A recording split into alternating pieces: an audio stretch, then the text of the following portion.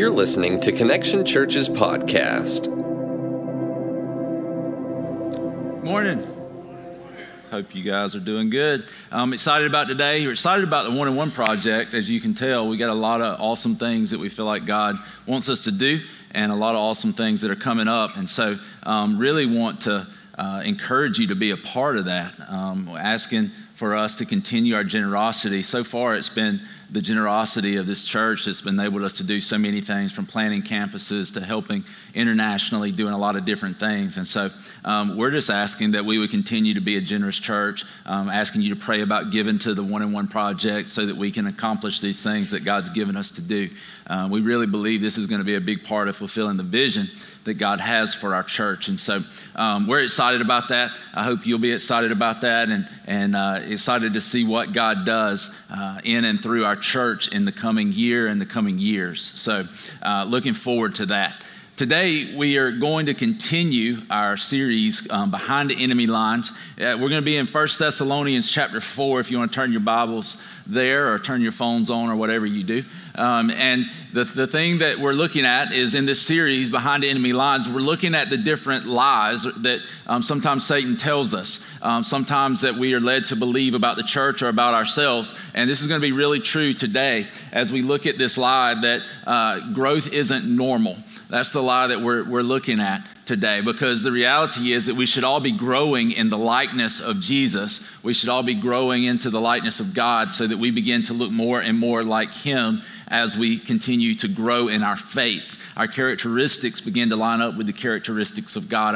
Our heart begins to line up with the heart of God. And so we're going to be looking at that. We're going to read the first 8 verses today, and then we're going to jump in. I will say this, if you have your children in here, we always believe that the best place for them is Connection Kids. And the reason we do is because we believe that it's where they're going to learn about Jesus on their level. And we really believe that. But today, especially if you have children in here who are under the age of 6th grade, I would encourage you to take them to Connection Kids, just because some of the material we're going to cover in here today is going to be really something that you don't want to have a conversation about at lunch, okay, with your 9-year-old. And so anyway, just want to give you that and give you that option as we go forward. All right, let's read the first 8 verses of 1 Thessalonians chapter 4, and then we'll jump in. It says, "As for other matters, brothers and sisters," as Paul is writing to this church in Thessalonica, he says, "We instructed you how to live in order to please God. As in fact, you are living. Now we ask you and urge you in the Lord Jesus to do this more and more. For you know what instructions we gave you by the authority of the Lord Jesus. It is God's will that you should be sanctified, that you should avoid sexual immorality, that each of you should learn to control your own body in a way that is holy and honorable, not in passionate lust like the pagans who do not know God, and that in this matter no one should wrong or take advantage of a brother or sister. The Lord will punish all those who commit such sins, as we told you and warned you before. For God did not call us to be impure, but to live a holy life. Therefore, anyone who rejects this instruction does not reject a human being, but God, the very God who gives you His Holy Spirit." Let's pray. God, thank you for this morning and the opportunity we have to open your word, that we can even hold your word in our hands and read it, Lord, is amazing. And we thank you for that. God, I just pray that you would come now, Lord, and do what only you can do. Touch our hearts, change us to be more like you. God, I need you, we need you. We need your help this morning. Every one of us have broken areas in our life. And God, I pray that you'd begin to mend those, heal those, and begin to make us whole and make us into the image of Jesus. It's in his name that we pray. Amen. Amen. Well, how many of you have been to a Georgia Southern game in the last few years? Maybe a Georgia Southern football game in the last few years. A lot of you, most of you probably have been to a Georgia Southern football game. One of the things that is really cool about the Georgia Southern football game is actually before the game ever starts, when you get to see Freedom, the eagle, come down from above the press boxes and swoop down, make a couple of circles around the stadium, and then land on a guy's arm down there on the field. And that is pretty cool to watch and to see. But here's the thing I realize about me. That never would have worked if I were the eagle, because I know what I would have done. When they let me go, I'd have took off, right? I'd have just left. I would have checked out. I'd have been gone. And sometimes I wonder about the eagle. I'm like, your name is freedom, right? So like, go, like fulfill your calling, fulfill your destiny, right? Freedom, go. And so anyway, I was thinking about that, and I was thinking about how our lives in some ways oftentimes resemble this. And the way they do is this, that many times we want to be free. We want to go a different way. We want to go a different route. We want to do something different. We want our life to look different. But what we end up doing is taking the same downward spiral to the same point that we always end up. Have you ever noticed this in your life? It's kind of like this cycle of sin or this cycle of bad decision. It goes something like this, where I make a mistake, or I'm doing pretty good, then I make a mistake, I sin, I do something wrong, I fall into sin, I feel bad about it, I get caught, or I just come to a place of remorse, and then I start to feel a little better because I feel like I made things right with God, and then I feel a little bit better, but then I end up doing it again. Anybody ever been in that cycle like me, where you kind of feel like, what the heck, man? Why can't I get over this? Why can't I get over that? The one thing I want you to hear from me today, because the one thing I really believe that God has told me to tell you, and that as I prayed this week that kept coming back over and over in my heart, is this, that you can be free. You can be free. That you can walk in the freedom that Jesus died to give you. That you can be set free from this cycle of sin, this cycle of this downward spiral that we oftentimes end up in. We can be set free from that, and I'm going to give you some practical steps to do that in a minute as we go through this text. But the thing I really want you to understand is that it is a possibility that we can break that cycle. Through the power of the Holy Spirit and the work of Jesus, that cycle's been broken. All we really have to do is walk in what God's already given us. And so I want you to look again at 1 Thessalonians chapter 4, verse 1. He says this, as for other matters, brothers and sisters, we instructed you how to live in order to please God. He says, we told you the pattern. We told you the way to live. We told you how to walk, is what it would literally be translated in a way that pleases God. And this is what I believe about the majority of people in here today, that you didn't come in here not wanting to please God, but your life is one that you want it to be pleasing to God. It's just we screw it up a lot of times. And the reality of it is we often fall into this trap when it comes to pleasing God. And the trap that I see in this, and the trap, what I would call it, is it's a performance trap. It's a trap that we get into when we begin to try to please God so that God will love us, not because we're living to please God, because He's already given us His love.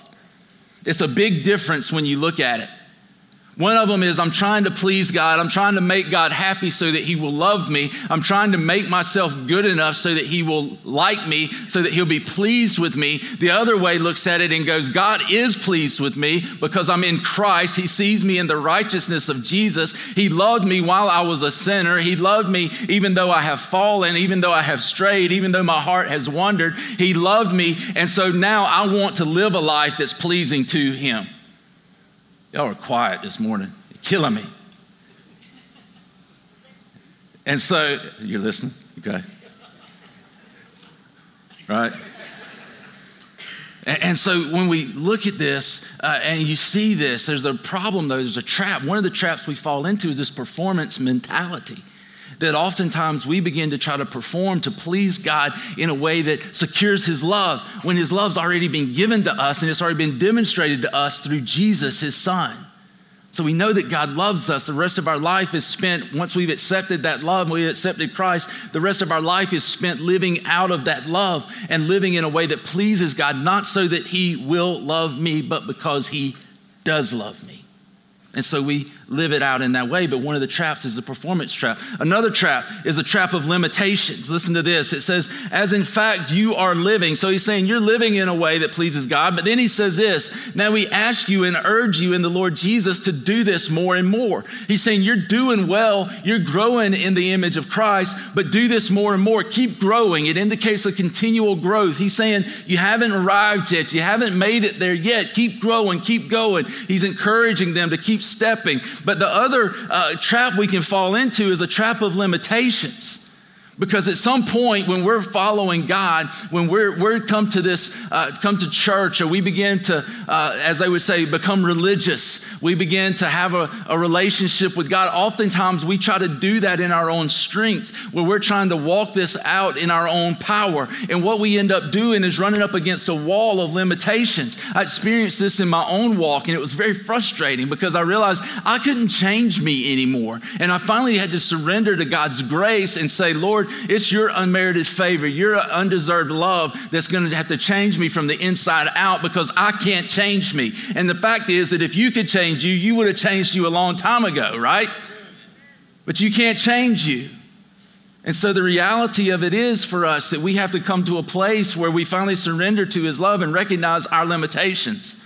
I was playing basketball with my oldest son and a couple of his friends the other day, and we weren't even running full court, like up and down the court. We were playing half-court basketball, and 2 minutes in, I'm like, I felt like I was having an asthma attack. I don't even have asthma, right? And so I thought I was dying. I quickly found my limitations. We've all got limitations physically, but we've also got limitations spiritually. We can only go so far making ourselves look like Jesus. And in this, there's a key to this. He says, in the Lord Jesus, do this more and more. We're encouraging you in him. And that word in is huge, because it's in Jesus that we begin to find who we really are. It's in Jesus that we begin to find the power to live out the life that he's called us to live. We can't do it on our own. It is in Christ. Some of us feel stuck right now in our relationship, and we're trying to figure it out. Listen, the way to become unstuck is to look to the one who can get you unstuck, Jesus. Many of us have been, our whole experience with God has been about trying to please him in the performance trap, or bumping up against our own limitations in this cycle of sin or cycle of bad decisions, and just continually bumping up against our limitations. But God's got a better way. God says if you do it in Christ, you're unlimited. God will do exceedingly abundantly more than we could think or imagine. Verse 2, he says, for you know what instructions we gave you by the authority of the Lord Jesus. For many of us, this is another trap. See, we come to church, or we have said, yes, I want to be a follower of Jesus. But the reality is that God's word is yet to take authority in our life. We've got to come to a place where this book, the words in this book, we realize that they are living and active, that they were given to us by God, and that this becomes the highest authority in our life. Many of us have lived our lives as though we've stuck up our middle finger to God and said, I'm going to do what I want to do. And we've fallen into the third trap, which is a trap of rebellion. And we've lived our life rebellious towards God, knowing maybe even what the word says, but not living it. And until this word becomes our only option, until the scripture becomes the only way that we know we can live and truly find life, we'll never consistently live according to it. We've got to come to a place where we see this as God's option. This is the option. There are no other options. There's no other way to find life other than live according to his word, even when it goes against my logic, even when it goes against my preferences. The best way to live life is according to his word. The best way to make decisions is according to the scripture. But we can't seem to find time to even know what it says. We can wear out the batteries in our remote control, but we don't even many times know where our Bible's at. We can find time to do everything else, but my question is, how much time are you spending in God's word? And do you see this as the authority of your life? See, it's hard to say that we're saved if we haven't submitted to God's word.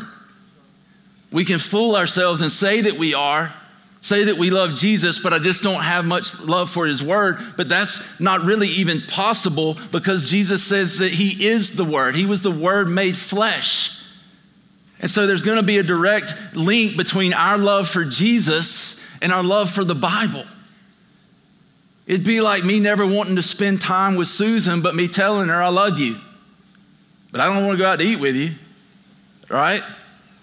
Doesn't make sense. It's the same thing with God. And so we realize that many ways we fall into a trap of rebellion, a trap of limitations, this trap of performance, and it keeps us on this cycle, this downward spiral that we always seem to end up in this spot. It goes on, and here's some good news for you. It says in verse 3, it is God's will that you should be sanctified. That word sanctified basically means that you should become like Christ. It's basically saying you're going to grow into the identity that Jesus has already given you. He's given you his righteousness, now you're growing in it. That's what Christians do. Growth is normal. It's not that growth isn't normal. And so we continue to grow in his likeness. We continue to grow in what he's called us to be. The good news is it's God's will for us to become like him. That means that we don't have to do it fighting against God. God's not fighting for you to not become like him. God is fighting for you, and God is fighting with you so that you can become like Jesus. That means that you can draw strength from him. You're not going against him, which would be a losing battle. You're fighting with him. He's fighting for you. He wants to remove the obstacles. He wants to give you the strength, but we've got to be willing to come to him. We've got to be willing to submit to him. We've got to come to a place where we say, God, your will, not my will, be done. And so we come to this place where God's word has authority, where I know my limitations, where I draw strength from him, where I live out of his love, and where I recognize that I have a God, a Savior, who's fighting for me and with me so that I can become like him. Now, this is where it starts getting kind of tense, because he goes in and he begins to talk about sexual immorality. And this word for sexual immorality is basically, it's a Greek word called porneia, which basically means a junk drawer for all types of sexual sin. And so he tells us in here that we are to avoid sexual immorality. He tells us in here that each of us should learn to control our own body in a way that is holy and honorable, not in passionate lust like the pagans who do not know God. He says, listen, not like the pagans who do not know God, not like the people who are far from God. He's saying, you know God. There ought to be a difference in your sexuality, in the way you handle the subject of sex, in the way you go about sex, in the way you do life than the people who don't know God. Because they don't know God, this is how they live. But there ought to be a different way in which we live because we do know God. And he's saying, look, this is reality. That there should be a difference. He says, who do not know God, and that in this matter no one should wrong or take advantage of a brother or sister. Do you realize that every female in this room right now is the daughter of a king? Do you realize that every female in here is a child of the King of Kings and the Lord of Lords? Then how dare us look at them like some object to be used and to be abused when they're to be treated like a daughter of the king.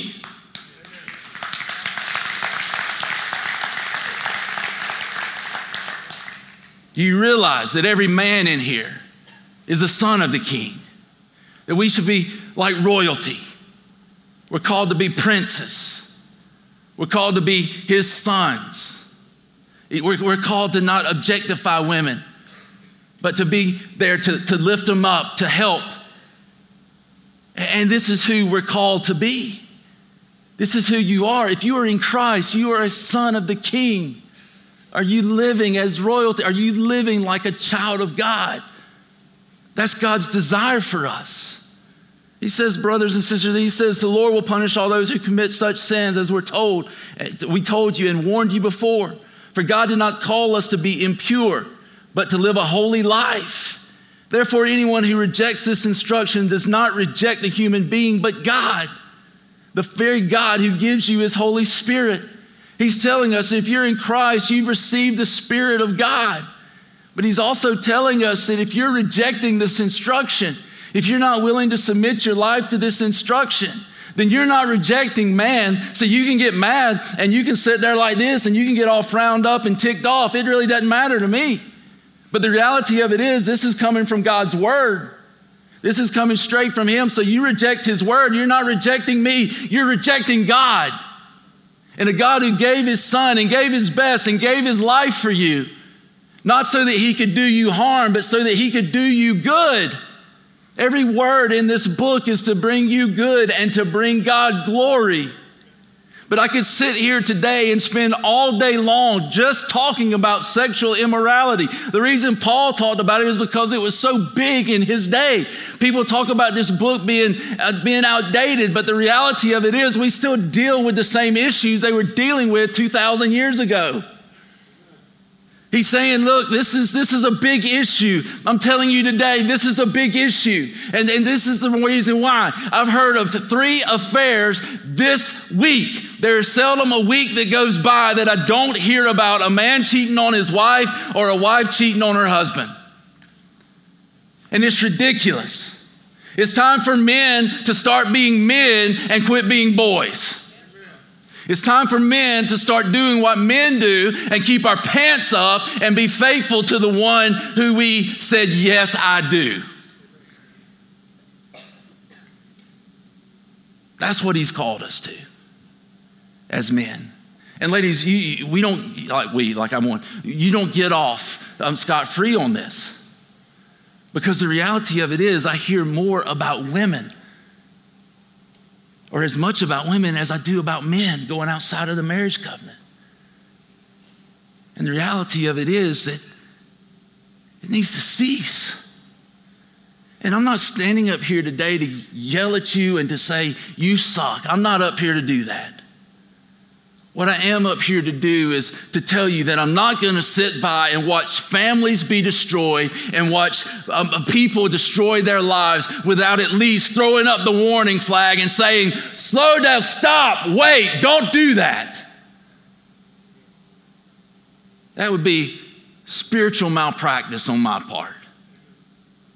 And so you don't have to like it, but I'm going to tell you, and I'm going to tell you because I love you. And I truly care about you, and I care about your family. But this is how we typically handle it. Instead of doing what the Bible says, it says avoid sexual immorality. That means that you take a cut, a clean cut. It is to say absolutely not. It is to turn and go the other way. But what we typically do is we toe the line, right? It's just a little flirting. It's not anything serious. It's just reconnecting with an old friend on Facebook. It's just a little thing. It's not a big thing. And then the next thing you know, we're in a sexual relationship with somebody that we're not married to. And we go, wow, how did that happen?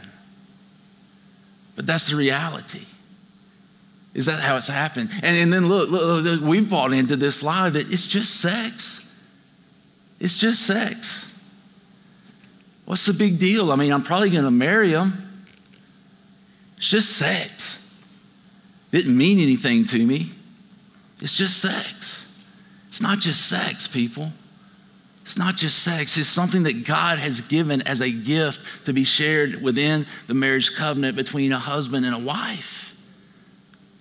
It's something that God has given. Do you know, and I want you to hear this, do you know that when you are sexually aroused or you come to a place, and I'm just going to say it, where you have an orgasm, do you know that there are chemicals released in your brain? There are neurotransmitters released in your brain that is actually called a love potion that is similar to taking a hit of heroin, and it draws you in and it connects you and it literally makes you have greater desire for the object, whether it's pornography, whether it's someone, whatever it is, it literally connects you to that object. And it's something that happens. Isn't it funny that the Bible told us this thousands and thousands of years before science discovered this?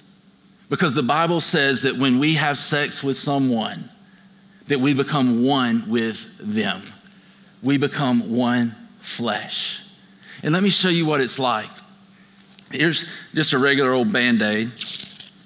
And I want you to see this, because this is what it's like. This Band-Aid's pretty sticky. I'm going to show you how much I really love you, because I'm going to stick this on my arm. I don't know if y'all can see this on there, but I'm really hairy. I look like a woolly mammoth. And so I'm going to stick this on my arm right there and press it down real good, because that represents you and what happens when you have sex with someone. That represents that interaction. You become bound with that person. But here's the thing I want you to see, and this wasn't fun at 9, it's not going to be fun now. Can't believe I even did this. Here's what happens once that's over. Ow.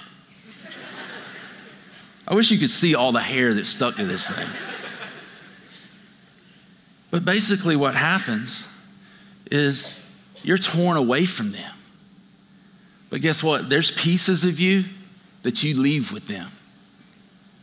And the more you do that, the more of yourself you leave with other people. That's one of the reasons it's not just sex. And if I were to sit here and just continually do this over and over and over again, it would eventually have so much stuck to it that it no longer be sticky. And what ends up happening is it begins to be where it won't stick with anything else, which is the same thing that happens to us in our relationships.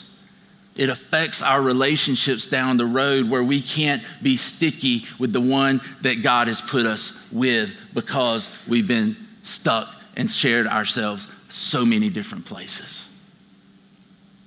It begins to impair those relationships. And so that's one reason it's not just sex. Another reason is that God intended it to look a certain way. The husband and wife in marriage.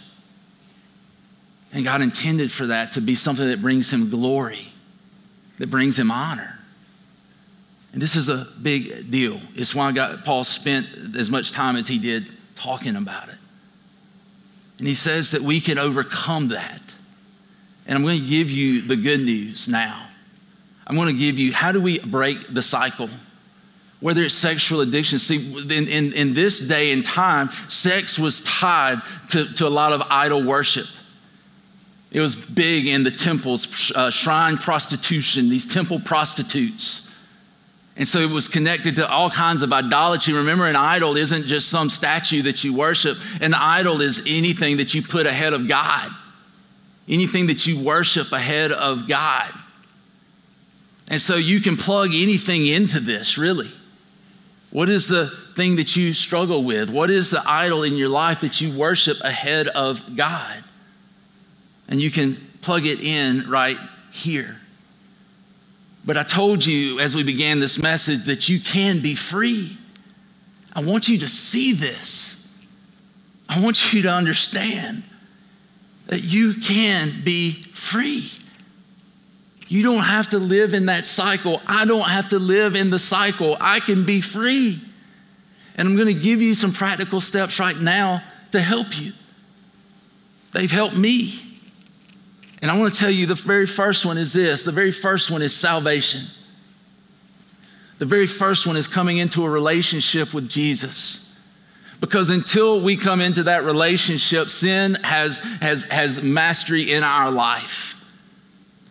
Sin does have a controlling power in our life. But when we come to faith in Jesus, the reality is the power of sin is broken over our life. And Jesus gives us a new heart through the power of the Holy Spirit so that we're no longer bent towards sin, but our heart begins to be bent towards God, to live according to God. It doesn't mean that we're made perfect. It doesn't mean that we no longer have struggles. It just means that we do have a new heart. And here's the thing I want to tell you. If you are a follower of Jesus this morning, you have a new heart. Whether you feel it, whether you think it, whether you say what I've done is too bad, there's no possible way. You talk about the Band-Aid, you ought to see my Band-Aid. Here's the reality, there's no possible way. I'm telling you, if you're a follower of Christ, you have a new heart. I'm telling you, if you're a follower of Jesus, the old is gone and the new has come. I'm telling you, if you're a follower of Jesus, you may have given your purity away, but Jesus comes and gives you his to make you whole, to make you complete, to make you where you're lacking nothing, but you are whole in him. The second one, you've got to realize, and I have to realize, that sin points to an inner brokenness. It's like a signal. When we're in sin, when we have a cycle of sin, it's pointing us to some brokenness that's within us. It's like one day I was driving down the road and I felt some bumping, you know. I was like, boom, boom, boom, boom, boom, boom, boom, boom, boom, boom, boom, boom, boom, boom. And then a guy pulls up beside me like he's passing me and he's just riding beside me. And you ever had that awkward moment where you're like, I don't really want to look. What are they doing? What's going on? And then finally I was like, what? You know? He was like, and then I stopped and looked. I had a flat tire. I didn't even know it. It was like, boom, boom, boom, boom, boom, boom, boom, boom, boom, boom, boom. I thought it was the road or something. But listen, there was something telling me that I had a flat tire. I just was ignoring it.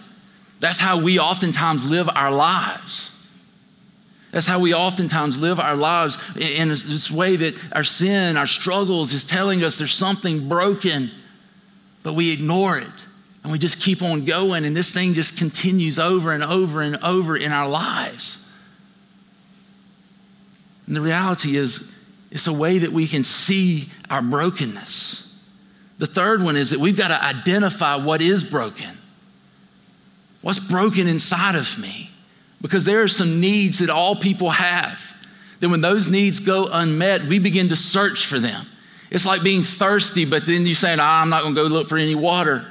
We go after these things. We thirst for these things. Things like affection. Everybody wants to know that they're loved. Things like attention. Everybody wants to know that someone wants them. Someone's interested in them. Things that are like acceptance. I want to know that I'm okay. Things like affirmation. I want to know that I'm good. Things like significance. I want to know that my life makes an impact. I want to know that I'm significant to somebody. Things like security. It tells me I'm going to be okay. Those are things that we all long for. And when we don't have those things, there's a big void in our soul that says, I need those things no matter what the cost. And so we begin to go after those things in our brokenness. What we don't realize is we can never feel those things apart from God. But in the gospel, we see every one of those things fulfilled. We see affection, the love of God. We see affirmation that he's saying, you're worth me giving my best for. We see in this, we see the acceptance that through Jesus, we can go boldly into the presence of God. We see that our lives now have a significance to them. We see that we have security, the greatest security we can ever have. All of that is in God. But until we come to him, it is as if we have a bottle with a hole cut in the bottom, and we're steady trying to fill it up. And it'll never be filled. But in God, we find these things. What is it that's broken in you? What is it that's missing? Where is the gap? Because the fourth thing we need to do is bring what's broken to the healer.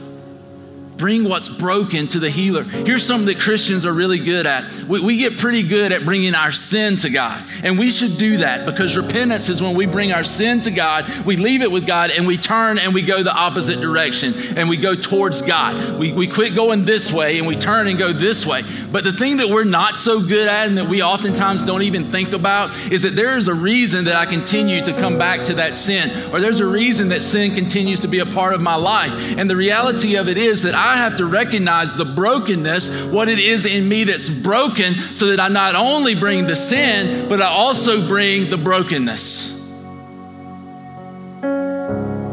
Because that's what needs to be healed. The sin is a symptom. The sin is the fruit of something that's gone wrong. We have to be willing to bring our brokenness. And are you willing to do that? Have you ever done that? So many times we walk through our Christian lives bumping up against our limitations because we haven't yet brought our brokenness to Jesus. This is something that I didn't learn. I've been pastoring for probably 7 years before I realized this. That all my Christian life, I had been doing pretty good at bringing my sin, but I hadn't yet brought my brokenness. I hadn't yet heard God say, you're good enough. I hadn't heard God say truly that he loved me because of me, not because of my performance. I had to realize all of those things and finally come to him. But we have to bring what's broken to the healer. And the last one, and this is huge, we have to stand in God's truth. We have to stand in God's truth. If you're taking notes on this, then you can write these two things under that. One is God's will, and two is God's word. The great news is that it's God's will that we should be sanctified, that we know God is fighting for us. It's his will that I become like Jesus. The second thing is God's word, that the truth about my life is not what my past tells me. It's not what my neighbor tells me. It's not what my friends tell me. It's not what anybody else tells me. It's what God's word tells me. It's not what my past sexual experiences have been. It's not what my past drug addiction has been. It's not what my past anything has been. It's what God's word says about me. And the reality of it is that when I am in Christ, he says that I am a new creation, that I am no longer that thing, but I am something new. And I've been made new, and I'm being made whole in him. But this has to be the authority. This has to be what has the voice in our life.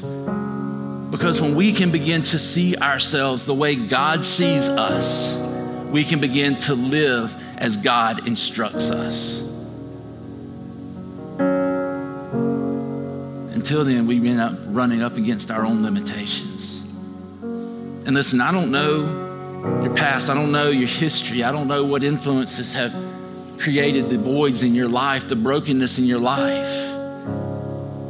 But I know who does. It's Jesus. And the great news is the Bible tells us that we do not have a high priest who's unable to sympathize with our weaknesses, but we have one who's in every way been tempted as we are, yet was without sin. See, the great news about that verse out of the book of Hebrews is this. He not only knows where you are, he's been there. He's been there. We have a Savior who has walked in our shoes, who knows, who understands. And he's willing to walk with us through anything.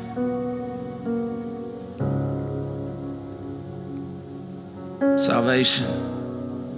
Realize that our sin points to our brokenness. Identify our brokenness. Bring what's broken to the healer. And stand in God's truth. I don't know who you are, and in many cases I haven't had the pleasure of meeting you, but this is what I know. If you don't know Christ, you need to take the first step of salvation. And here's the reality. I want that for you more than anything. And my question, I'm not going to beat around the bush with it. I want to know, have you made that decision? And if you haven't, is God calling you to make that decision today to give your life to him?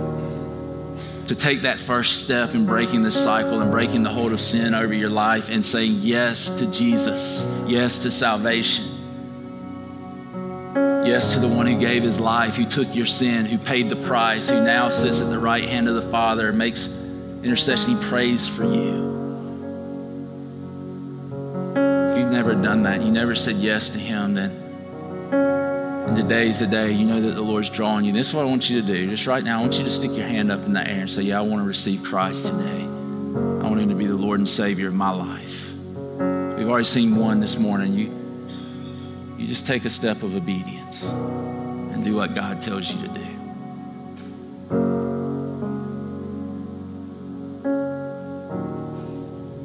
Amen. In the very back.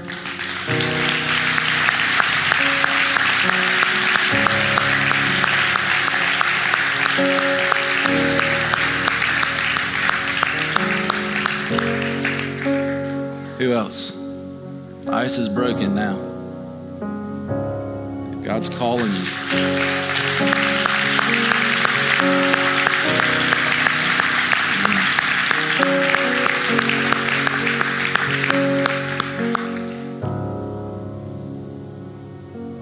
I can do this all day.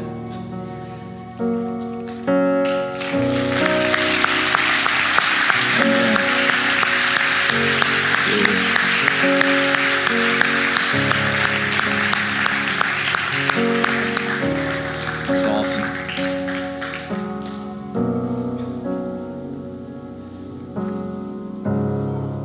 It's awesome.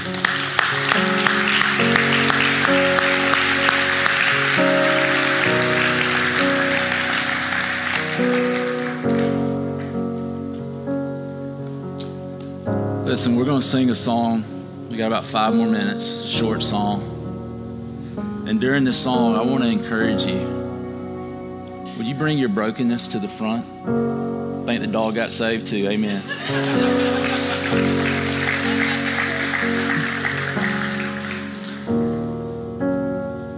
Would you be willing to bring your brokenness to Jesus? Bring your sin, yes. Repent of that. But would you bring your brokenness to Christ today? You have that opportunity during this song. You can do it in your seat, but I think there's something powerful when you move and you take a step of faith. People will be glad to get out of the way. We can stand and sing this next song. I'm going to pray, and when I pray, if you would stand, and then you respond how God's leading you to respond. There'll be prayer team people here to pray with you. Be glad to pray with you and talk to you, do whatever we can do to help you. Let's pray. God, thank you so much for this time. Thank you for loving us and for the grace that you give us. Jesus, we worship you as we come now. Lord, we need you. We need you to move in our hearts and in our lives. And we look forward to that as we bring our brokenness to you and you heal us. In Jesus' name, amen.